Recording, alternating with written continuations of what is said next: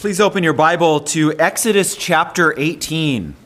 If you're using the church Bible, that passage is found on page 70. In chapter 17, which we looked at last week, Israel encountered Amalek, a distant relative who launched an unprovoked attack against Israel in the wilderness. Now in chapter 18, Israel is going to meet another distant relative in the wilderness, Jethro, Moses' father-in-law, who is also the priest of the Midianites. And yet these two figures represent two divergent responses to the work that God is doing in Israel. Okay, Amalek attacks Israel and falls under God's judgment and is defeated. Jethro blesses the God of Israel, comes alongside Israel, and is in return blessed for it. Exodus 18 itself, this chapter we're about to read, is neatly divided in two halves. It breaks on the turning of the day in verse 13. And the two halves of this chapter really match the two halves of the book of Exodus as a whole. Verses 1 through 12 look back to God's work of deliverance and celebrate it. Verses 13 through 27 look forward to the proper administration of God's law and the leadership of his people. So it kind of is showing us, here's what's happened, here's what's coming. Let's listen as I read Exodus 18, the whole chapter. Jethro, the priest of Midian, Moses' father-in-law, heard of all that God had done for Moses and for Israel his people, how the Lord had brought Israel out of Egypt. Now Jethro, Moses' father-in-law, had taken Zipporah, Moses' wife, after he had sent her home, along with her two sons. The name of the one was Gershom, for he said, I have been a sojourner in a foreign land. And the name of the other is Eleazar, for he said, the God of my father was my help and delivered me from the sword of Pharaoh.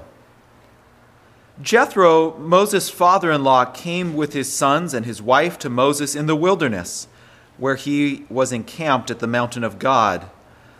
And when he sent word to Moses, I, your father-in-law Jethro, am coming to you with your wife and her two sons with her, Moses went out to meet his father-in-law and bowed down and kissed him. And they asked each other of their welfare and went into the tent. Then Moses told his father-in-law all that the Lord had done to Pharaoh and to the Egyptians for Israel's sake, all the hardship that had come upon them in the way and how the Lord had delivered them. And Jethro rejoiced for all the good that the Lord had done to Israel, in that he had delivered them out of the hand of the Egyptians. Jethro said, Blessed be the Lord who has delivered you out of the hand of the Egyptians and out of the hand of Pharaoh, and has delivered the people from under the hand of the Egyptians. Now I know that the Lord is greater than all the gods, because in this affair they dealt arrogantly with the people. And Jethro, Moses' father-in-law, brought a burnt offering and sacrifices to God. And Aaron came with all the elders of Israel to eat bread with Moses' father-in-law before God. The next day, Moses sat to judge the people, and the people stood around Moses from morning till evening. When Moses' father-in-law saw all he was doing for the people, he said, What is this that you are doing for the people? Why do you sit around alone? Or sit alone and all the people stand around you from morning till evening? And Moses said to his father-in-law, Because the people come to me to inquire of God. When they have a dispute, they come to me, and I decide between one person and another. And I make them know the statutes of God and his laws. Moses' father-in-law said to him, What you are doing is not good. You and the people with you will certainly wear yourselves out, for the thing is too heavy for you. You are not able to do it alone. Now obey my voice. I will give you advice, and God be with you. You shall represent the people before God and bring their cases to God. And you shall warn them about the statutes and the laws, and make them know the way in which they must walk and what they must do. Moreover, look for able men from all the people, men who fear God, who are trustworthy and hate a bribe, and place such men over the people as chiefs of thousands, of hundreds, of fifties, and of tens, and let them judge the people at all times. Every great matter they shall bring to you, but any small matter they shall decide themselves. So it will be easier for you, and they will bear the burden with you. If you do this, God will direct you. You will be able to endure, and all this people will go to their place in peace." So Moses listened to the voice of his father-in-law and did all that he had said. Moses chose able men out of all Israel and made them heads over the people, chiefs of thousands, of hundreds, of fifties, and of tens, and they judged the people at all times. Any hard case they brought to Moses, but any small matter they decided themselves. Then Moses let his father-in-law depart, and he went away to his own country. This is God's word. Thanks be to God. This morning I have 2 points that try to match the two halves of this chapter. First, God's work should be declared. And second, God's people should be organized. God's work should be declared and God's people should be organized. First, God's work should be declared. God's work should be declared. The chapter begins with Jethro, the priest of Midian, and Moses' father-in-law hearing about all that God had done for Moses and for Israel, his people. We never hear or we never find out how Jethro hears this news. You can imagine perhaps caravans like the one that took Joseph down to Egypt, took the stories from Egypt, all that had happened, out back into the Sinai region, and when they stop at an oasis for the night, they talk about it with other caravans, other travelers out in that area, and words quickly spreads throughout the region. It's easy to imagine because that's the way news about God's work often spreads. In the 2nd century after Christ, one critic of Christianity complained, and he uses harsh word here, but remember this is a critic complaining, not my word, but he says he objects to Christianity because it's being spread by, quote, stupid women gossiping Christianity over their laundry. That's how this religion is spreading. Yes, of course, the missionary journeys of Paul and the other apostles were very important to the spread of the gospel. But equally important to spread this good news about Jesus is ordinary people chatting Jesus to their friends and neighbors, women gossiping Christianity over their laundry. Well, at any rate, word gets to Jethro. He heard all that God had done, and now he orchestrates a family reunion, bringing Moses' wife Zipporah and his 2 sons, Gershom and Eleazar, out to meet Moses in the wilderness. Again, there's a gap here. Exodus never tells us when Moses had sent his family back to Midian. We hear about Moses' family traveling with him in Exodus 4. Remember, there's that strange story where Zipporah circumcises her son in order to avoid Moses being put to death. And then maybe at that point, Zipporah says, you know what, we'll wait at Dad's, and when you get back out into the wilderness, then we'll come meet you. Or maybe when Moses got to Egypt and saw that the Pharaoh was not going to let them go right away, he thought, this is going to be a bigger task than I had thought. You guys need to go somewhere safe until this is over. Whatever the case, they're here now, and the narrator reminds us in this strange aside that Moses gave Gershom his name because, quote, I have been a sojourner in a foreign land. The name Gershom sounds like the word sojourner. And we were already told that all the way back in chapter 2 if you've been here for this series. Moses grew up in Egypt as part of the Pharaoh's own household, but it wasn't his own people. He was a sojourner in Pharaoh's household. And then he fled Egypt, lived in Midian, where he married, had children, and yet again he was a foreigner in a strange land. He was a sojourner. And yet now after the Exodus, for the first time, we're told the name of Moses' second son and the significance of that name. His name is Eleazar. The God of my father was my help and delivered me from the sword of Pharaoh. Those 2 names together kind of outline the plot so far. Okay?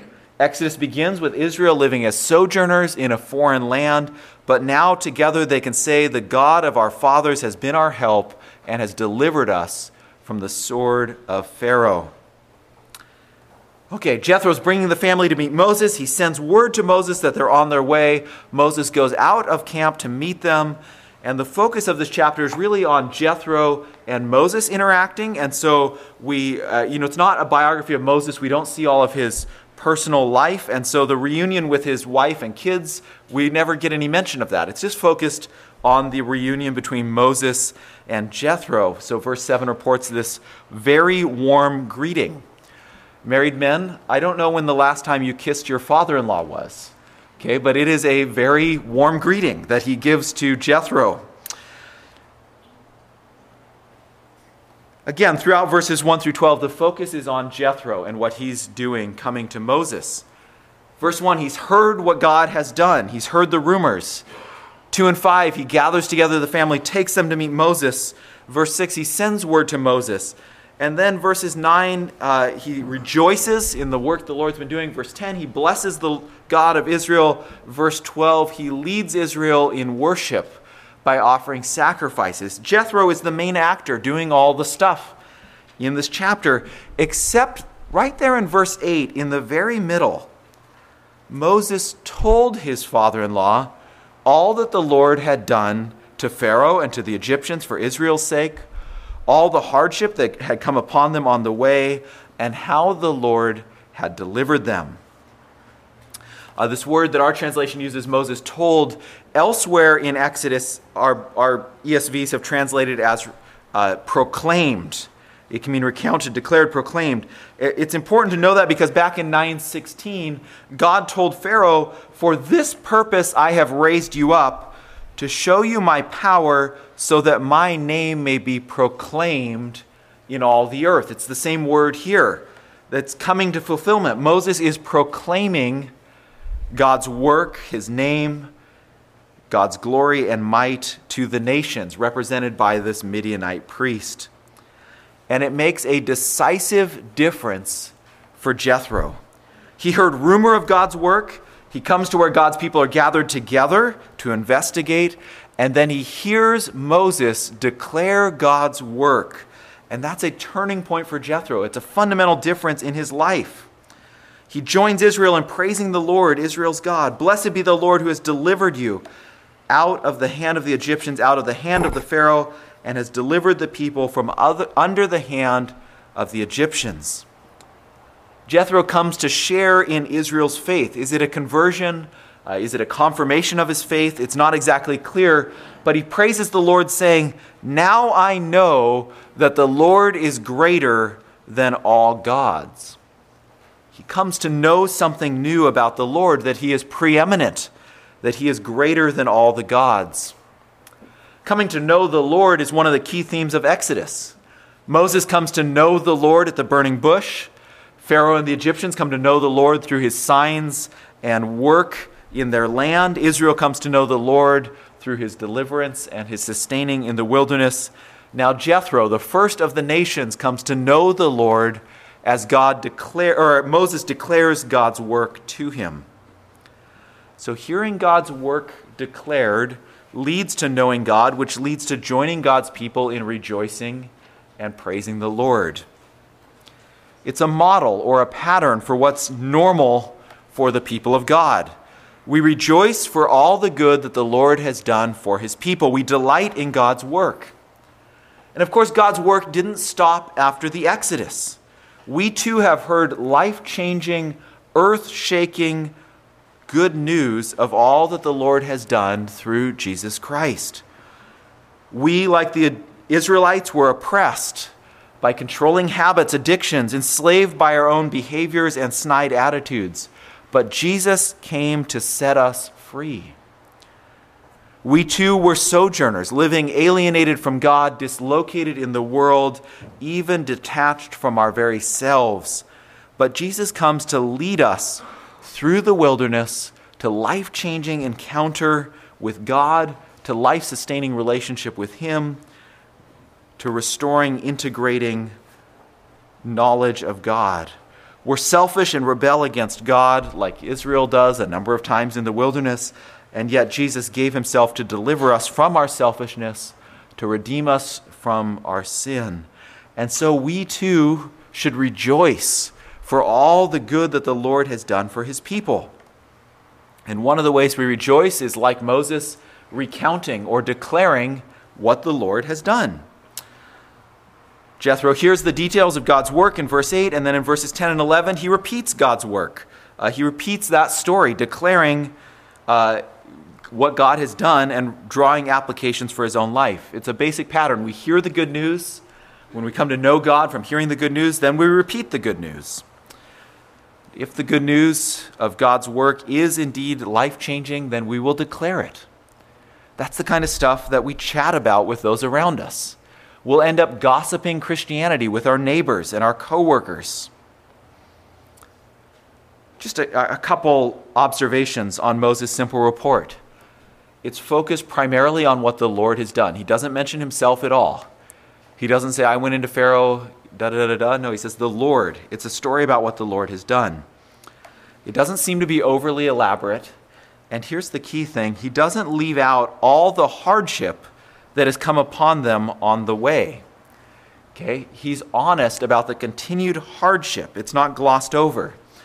It's important when we declare the good news about God's work not to give an overly rosy picture of life as God's people. Okay, there's still hardship, there's still challenges, there are still struggles. But the Lord uses his people to proclaim his name throughout the earth, to declare his work to all people.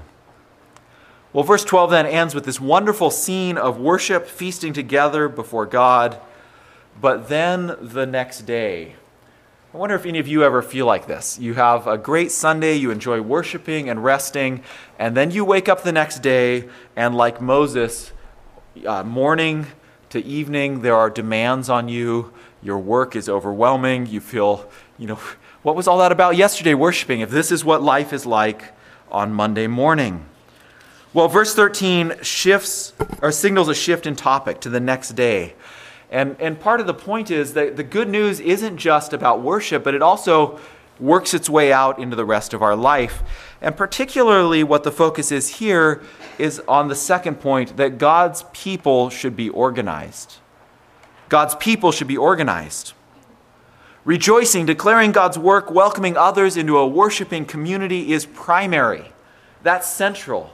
But to support that sort of ongoing life in the church, there does need to be organization for God's people to flourish. And I know that's what everybody wants to hear about on Sunday mornings, organizational flowcharts for church polity. But the Bible leads us to reflect on things like the organization of God's people. Moses heads out to work the next day. He sits to judge the people from morning until evening. And Jethro, his father-in-law, and this kind of seems typical of father-in-laws, he tags along to see, what in the world does my son-in-law actually do all day? And he sits and watches, and then he asks a father-in-law type question that seems tinged with disbelief. What in the world is this that you're doing all day long? Why do you sit alone and all the people stand around you morning until evening? This seems crazy, okay? Then Moses explains. He says, well, the people come to inquire of God. And when they have a dispute or a thing, a matter, something that they need consultation on, they come to me and I decide between one person and another, and I make them know the statutes of God and his law. Notice he's not just judging the cases, but in each case he's trying to teach them God's instructions, God's way of living. He doesn't just want to make all the tough calls himself, but he wants people to learn God's word, to learn God's laws so that they can decide for themselves, hopefully, over time. That's kind of his plan for eventually working his way out of having to judge constantly all day long.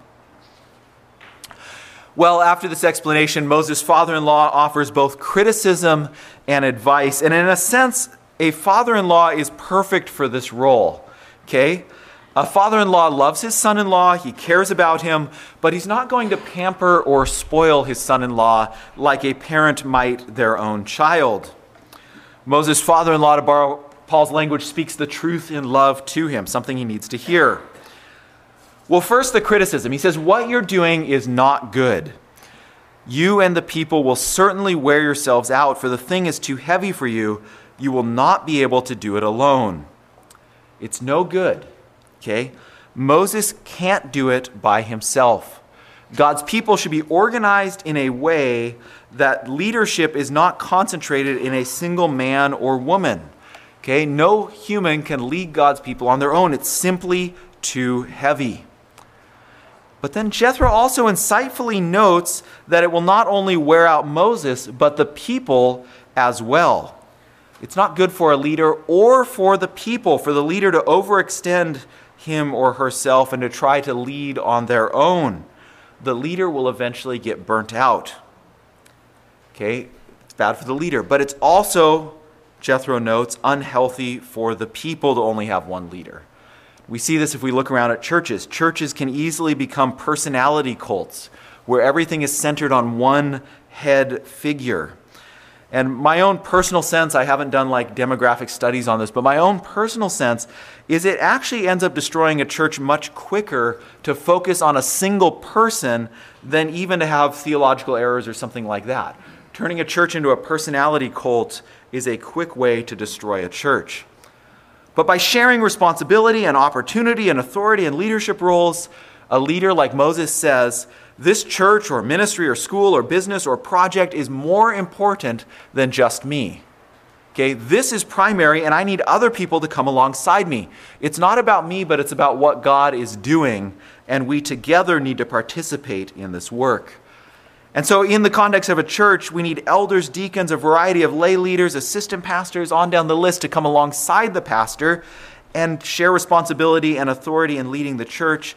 And part of what that message is that the church is not just about the pastor, or it's not really about the pastor at all. It is about God and declaring his work and worshiping him together and growing in Christ together and serving our community. And that's a project that's more important than any one person. And so we all need to work together on that. Well, that's the criticism. This is no good. It's going to destroy you. It's going to destroy the people. But he's not just negative. Here's Jethro's brilliance. Father-in-laws, take notes. If you do have to criticize, also have some helpful advice to follow up with there. Jethro proposes three things. He says, I'll give you some advice, and God be with you. Listen to my word. You shall first represent the people before God and bring their cases to God. You keep doing that. Second, you shall warn them about the statutes and the laws and make them know the way in which they should walk and what they must do. And then third, look for able men for all the people, men who fear God, who are trustworthy and hate a bribe, and place such men over the people as chiefs. They shall judge, let them judge the people at all times. Every great matter they will bring to you, but the small matters they shall decide themselves. So it will be easier for you, and they will bear the burden with you. Okay. Part of Moses' job, he simply can't delegate to others. He must continue to represent the people to God. He must continue to make intercession for them.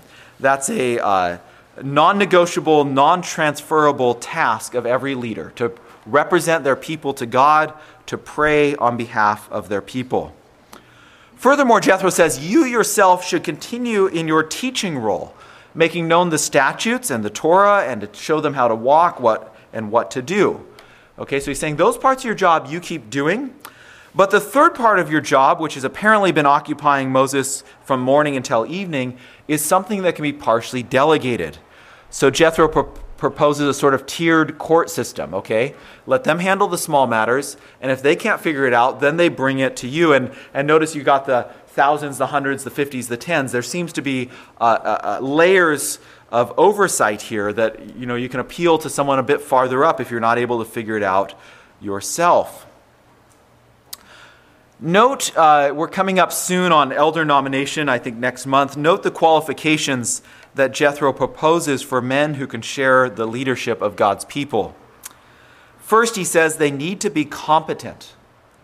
Okay, they need to be competent. They need to have common sense. He says, look for able men who can actually do the job. But then most of the requirements have to do with character rather than competency. Second, they need to be men who fear God. They need to be godly, faithful men. Third, they need to be reliable, trustworthy. Okay? There's no point in delegating to someone else if you're always unsure if they'll actually follow through. That doesn't help bear the burden. And fourth, they need to have integrity. They need to be men who hate bribes, who aren't looking to lead to simply promote themselves or to get rich. Okay, God uses people who are competent, godly, reliable, and have integrity to lead his people. Notice there's no requirement that they're intellectual or academic. Okay, if you are intellectual, God can use that to help his people. There's no requirement that they're charismatic in their personality or their speech, although again, God can use that if you're a charismatic person. God certainly doesn't say, go find the most popular or the loudest or the people who are just like inserting themselves in everybody else's business. Okay, what he wants is leaders with common sense and earnest faith who are dependable and have integrity. And then Jethro concludes his advice with this telling line: if you do this and God directs you, you will be able to endure, and all this people will go to their place in peace. Okay? If God's people are organized, their leaders can endure, and the people will flourish. Okay? And of course, Moses is humble, and so he takes the advice. He does what Jethro suggests. He says, I do need help. I'm going to delegate. I'm going to have other leaders come alongside me at various levels. And notice that he's willing to take wisdom from any source. Okay, sometimes the instinct might be to say, hey, look, Jethro, you literally just converted last night. Let me run the people and you just let me do this, that kind of thing. But no, he's willing to take wisdom from whatever source it comes from. That's, again, a trait we should look for, is Moses' humility and willingness to listen to wisdom. But the chapter ends with one thing still missing. One thing still missing. In verse 20, Jethro tells Moses that he needs to warn Israel about the statutes and laws to make them know the way in which they must walk and what they must do. Okay? And yet they don't have statutes or laws yet. They don't yet know the way in which they should walk. Sharing leadership responsibility with godly leaders is a key ingredient for the people to flourish. But in and of itself, it's not enough. Just putting together a dream team of leaders and chiefs in itself is not the recipe for success. There's something else missing. What do they need to flourish as God's people? They need to be subject to God's word. And so it's pointing ahead at the end of chapter 18 here to what's about to come at Mount Sinai, that God will reveal to them his instructions for how to live together as God's people, how to worship him rightly.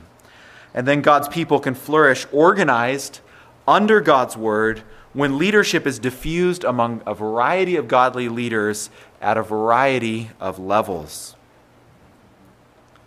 To end, organization is important. Okay, the Bible stresses it a number of times. In 1 Timothy, we're in the evening, it's going to talk about different offices in the church. Okay, organization is important, but we always need to keep the first thing first. And what is the first thing? Declaring God's work and celebrating it in worship. That's the lifeblood of the church. Okay, that's the life of the people of God. That's the main thing, and it needs to stay the main thing. But in and of itself, it needs supplemented. That worship, that rejoicing, that declaring God's word, it needs supplemented, it needs supported by healthy organization if people are to flourish. And we see both those truths held together here in Exodus 18. Okay? That it begins with declaring God's word that changes lives, and yet as God's people grow together, they need organization.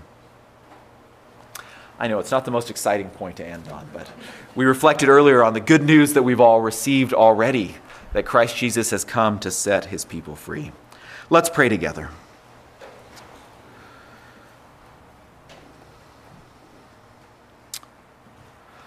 Lord, I ask for those who perhaps have never heard this good news declared before, that you are a God who is in the business of working to set people free, that you have indeed definitively worked in Christ Jesus to free us.